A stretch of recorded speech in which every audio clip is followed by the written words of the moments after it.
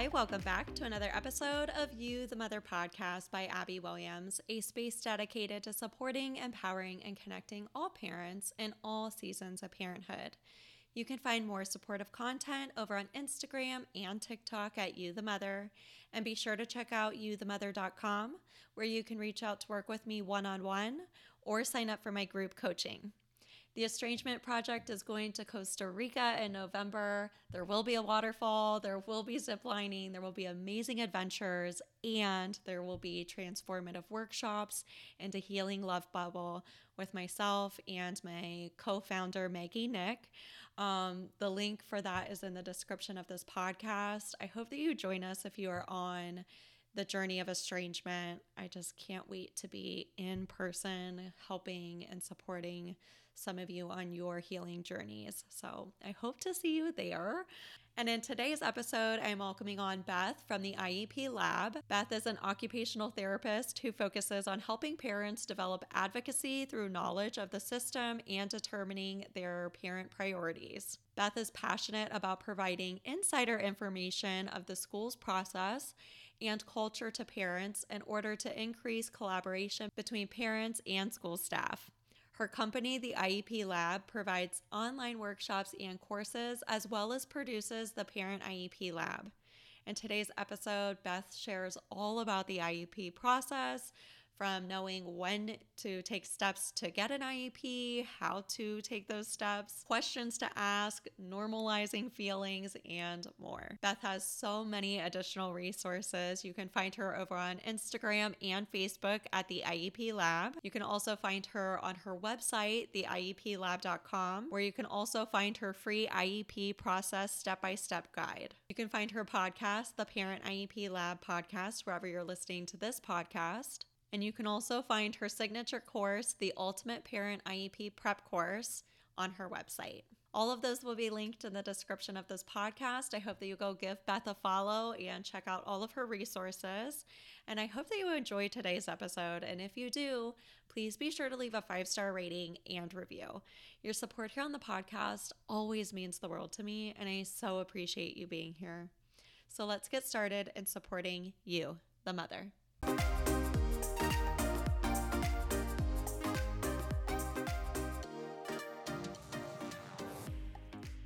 Beth, welcome to You, the Mother podcast. I am so excited that you are here joining us today because I've worked with a lot of families that have navigated IEPs, individualized education plans, and it is hard. And so I'm really excited to pick your brain and have this resource and connect people with you. But first, tell my listeners a little bit about yourself. Yeah, thank you so much for having me on, Abby. I'm so excited to just kind of chat about IEPs. I could talk about them for forever. Yeah. So my name is Beth Liesenfeld. I'm an occupational therapist. And if people don't know what that is, we are therapists that help people kind of overcome barriers, typically caused by a disability, to be able to participate in what they want to do and what they need to do. So kind of broad, kind of vague, but also kind of a cool life coach kind of therapist. And so I had worked in kind of outpatient, and I'd worked as an adaptive horseback riding instructor for a long time. And so I had a lot of contact with parents. And then when I got into working with schools, I got into the system and I was like, what are all these terms? Why is everybody calling each other friends? I don't understand. It's a totally different culture within the schools. Yeah. And I just felt for parents in those meetings that it was so overwhelming. Yeah. And I was like, are you really understanding what's happening? Because that first year I was like, what is happening in here? And I asked a lot of questions, but I was on staff. So like I had the opportunity to be in a lot of them and ask a lot of questions. So eventually after a couple of years, I was like super frustrated with not being able to pull parents aside and be like, hey, here's the insider scoop on what this means. Or this just got granted to somebody 2 hours ago because they asked this way. And so I started the Parent IEP Lab podcast. And this is kind of that bent of, let me kind of break it down for you so that you don't feel like you have to ask a question without any context. And so that's where I started the podcast. And then I have a couple courses too to help parents kind of prepare for the IEP meetings as well. Yeah, those IEP meetings can be intimidating. I've sat in on a lot of them. And I agree with you that I'm like, at the beginning, I was sitting there like, I have no idea what the heck any of this is. And then I think that it is kind of like to an advantage that you get to sit in on so many of them. And like, that's kind of a privilege to be able to do that and like really learn the ins and outs. But for parents who are just navigating this maybe for the first time, with their child, it's a lot. It is a lot. Yeah. So let's talk about, I guess, what is an IEP? How do we qualify for an IEP, or when do we know our child needs an IEP? Oh, such a good question. Yeah. Okay. So like to start from the beginning, you're like, okay, my kid is struggling. Like what is there that I can do? Yeah. And so there's a couple different formalized plans that you can get in the education system. You can get a 504, which just means they have, sometimes schools are like, oh, you have to have a diagnosis. You actually don't. Yeah. But if your child is struggling in school and you think that they just need a change in how things are presented, or maybe they need to have seating that is right up front next to the teacher, or maybe they need to move around a little bit more. Those are things called accommodations that we can just change the way that education is presented, or maybe they need a different environment to like take tests or something like that. That's what a 504 can provide. And that's relatively simple to get. Yeah. You just have to contact the 504 coordinator. Now, an IEP stands for Individualized Education Program. Sometimes it's called a plan too, same thing. But this is when it becomes like really, really legal, and you have to go through this formalized process of an evaluation to see if they qualify for special education. And what you're doing is actually seeing if that child qualifies as having a disability as defined by that state in one of 13 categories set out by federal law. And so this makes it a lot more formalized. And this is where the confusing wording comes from and all the acronyms come from, because it's a legal system, right? So this is for like, if you really want an in-depth look and you're like, I think they have a disability, or this is significant, or we're really struggling, then you can formally request a specialized education evaluation to see if they qualify. And so that is a more drawn out process, but it also results in this thing called the IEP. And the IEP is a plan. It is hey, where are we at right now? What are they struggling with? What are their strengths? And then it also makes goals and provides services. So as well as the accommodations. So both the 504 and the IEP have accommodations, which are the things that we kind of change to the environment or the way things are presented. And then the IEP adds an additional layer of, now we have goals. We're going to measure progress on those goals. We're going to make sure they have services so that they make progress on those goals. So it's a more formalized process. And you have a little bit more parent rights too, as far as that goes, to make sure that everything is happening the way that it should be. Yeah. Yeah. And so I guess like, what are some of those categories where we're like, hey, my kid is struggling, or, because I know some are academic and some are behavioral. And I think maybe we don't know that there are these two different things. I mean, there's 13 of them, but some of them, and I even have a special bonus series on my podcast that goes through each individual category and kind of the checklist to qualify. But let's go over kind of like the three big ones. So there's probably one of the biggest ones is that learning one, and that is specific learning disability. And you can have that in reading, or you can have that in math, or in writing. And so this is kind of a process to get started. But what you're saying is, hey, they actually have a disability. They don't actually say dyslexia. Yeah. Dyslexia is kind of like a subset of the specific learning disability category. So if you're like, I think my child has dyslexia, they might qualify in this specific learning disability category, but they won't necessarily say the word dyslexia. So that's kind of like a thing. So that they go through a process with that. So they want them to get interventions first for a couple of weeks. And it can be done at the same time that they're going through that evaluation to see, like, are they going to make progress? Do they need like explicit instruction in how to read, do we need to go back and kind of teach them some basic skills again? Do they need extra support? So that's kind of a big one that we see for that. And then I would say the next one that we see quite a bit is the acronym is OHI. So it's other health impairment. Mm-hmm. And this one is kind of a catch-all. Yeah. So you can have like an ADHD kind of diagnosis or pattern and fall into OHI. And you can also have something like cerebral palsy and fall into this category as well. And so what they're looking at is there is some kind of like more medical thing happening that decreases their ability to sustain attention or gives them fatigue during the day, or something that kind of affects their ability to access their environment, like from a medical perspective. And so those, like, sometimes you can be like, oh, that's more of like a behavioral thing. And it kind of is, but we want to like dig a little bit deeper into that behavior with like, well, why are they fatigued? Yeah. And that's why we're getting behaviors. Or like in the learning disability, are they just struggling so much? Right. And that's why we're having behaviors. Like there's always another layer to that. Right. And then I would say the third biggest one that we see all the time is the autism spectrum disorder category. Yeah. And this one can get quite tricky. Some states, consider all categories equally. And this is a broken system. So we're like being real about how it happens.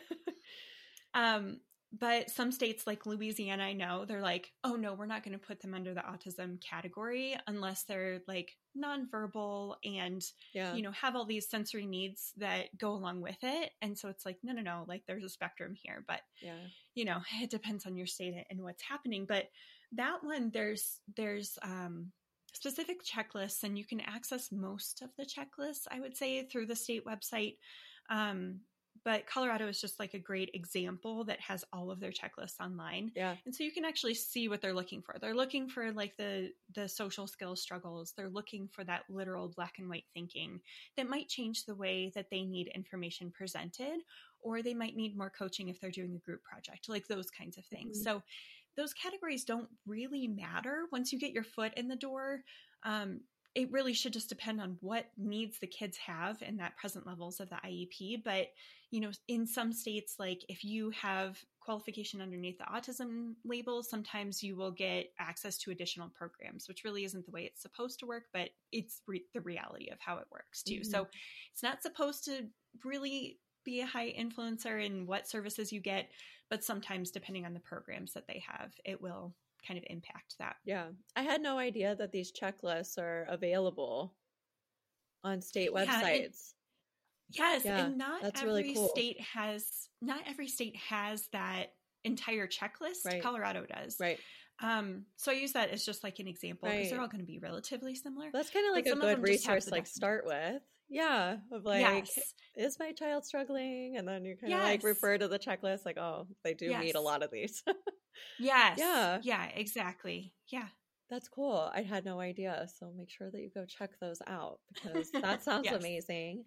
So I guess like if we get to a place where we're like, hey, my kid is struggling and maybe the school hasn't said anything about it, but we're noticing things. And I think that happens a lot where parents have to kind of step up and advocate.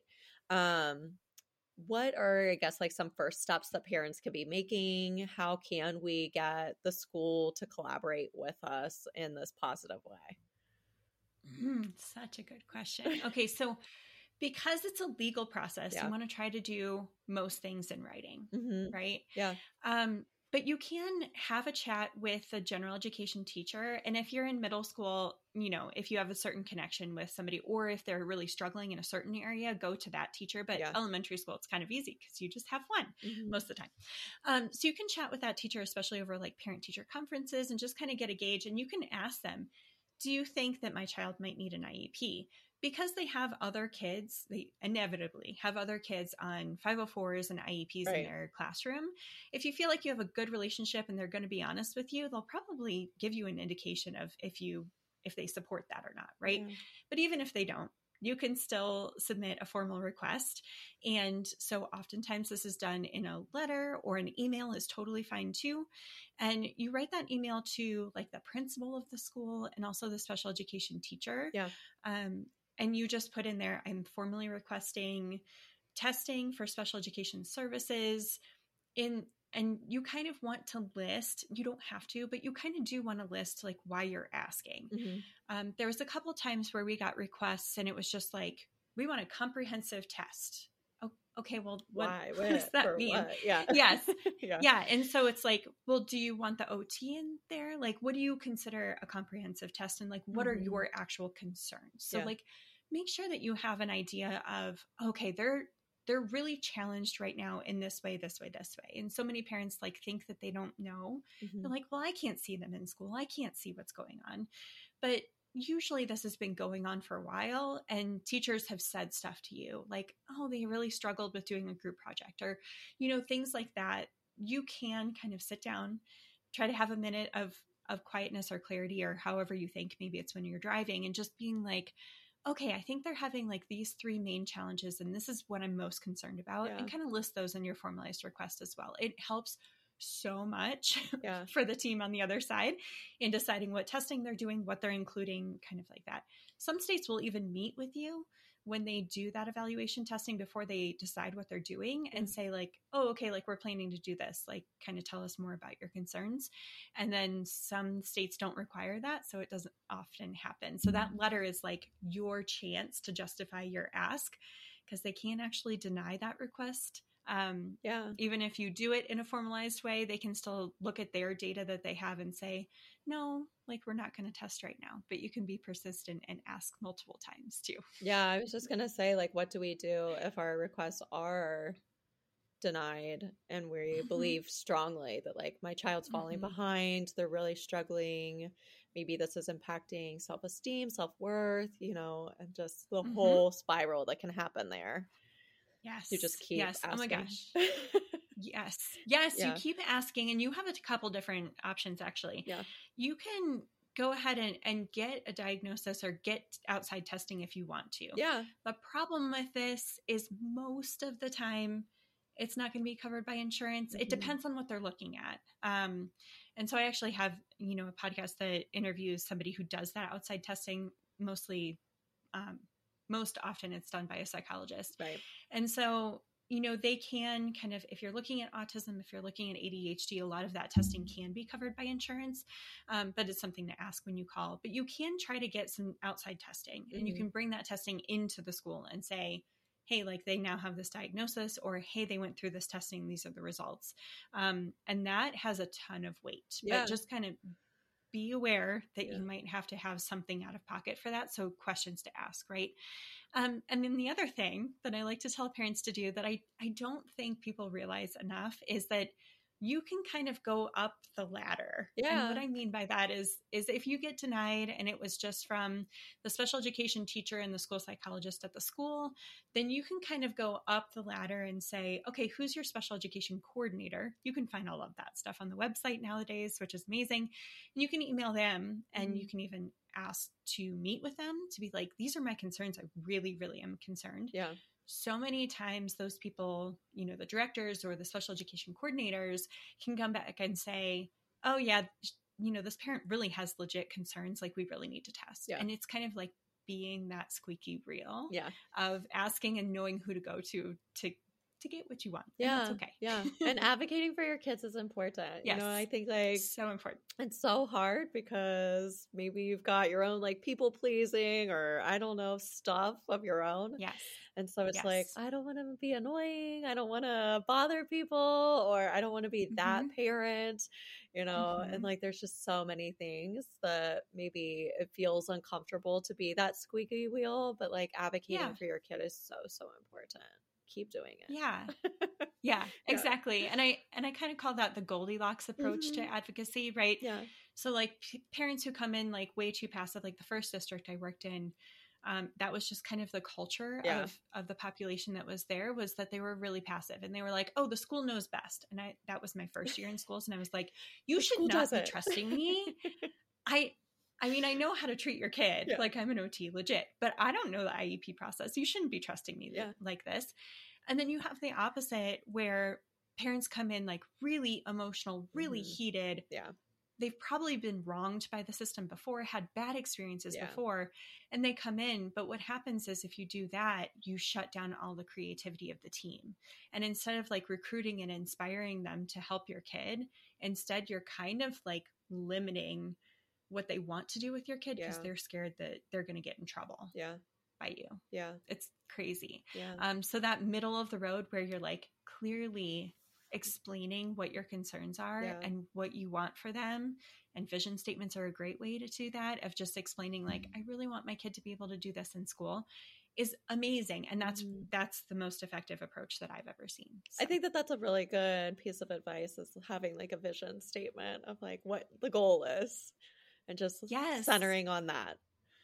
Yes. Yeah. And when your kid is younger, it's a little bit hard. You're like, my kid is a preschooler. Like, how am I supposed to think about the future? They're not even in school yet. But it can change and evolve. It can. It change. Yes, exactly. Yeah. It changes all the time. But you can also say like, I just want them to like learning and to like being at school. And sometimes that is the best vision statement to have when they're younger. And then of course, when they're older, it's like, okay, the clock is ticking. Like we only have so many years left. Like what skills do they need to be able to develop while we have all this support before it ends? Because I've also seen parents get to that 18 to 21 program even, and they're like, oh no, we're done. Yeah. It's done. Yeah. They're aging out. Like, what do I do? And they haven't really thought ahead like that. So the vision statement is a great way to just kind of plan ahead in your mind and make sure that you're kind of staying one step ahead of the schools and your kid. Yeah. So important. Yeah.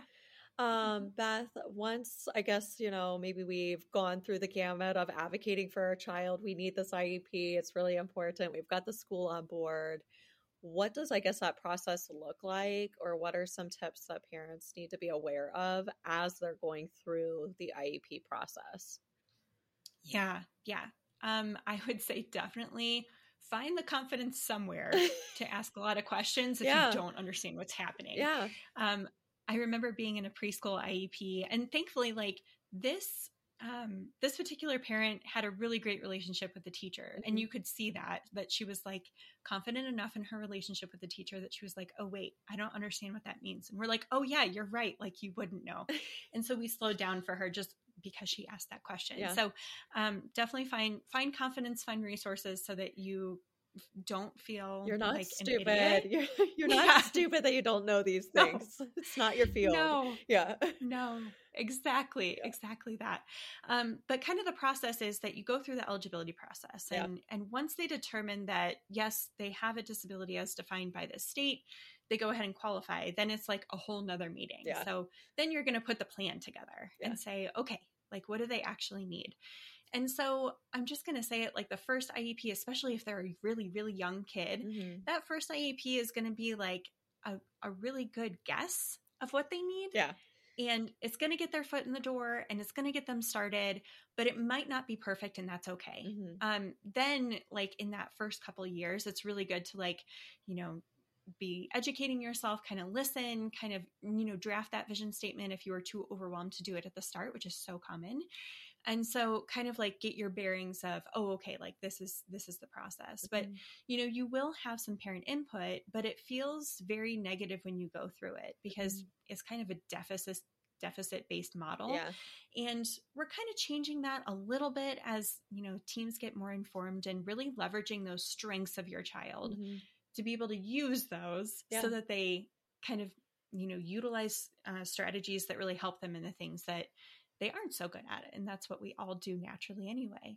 So just kind of be prepared for like, it is kind of negative, but you can bring in that positive. And just oh my gosh, my biggest pet peeve is we would sit down to an IEP meeting and the teams like would be like really like wanting the parent to be involved. And the first question they would ask is, okay, let's go ahead and start. And let's start with their strengths.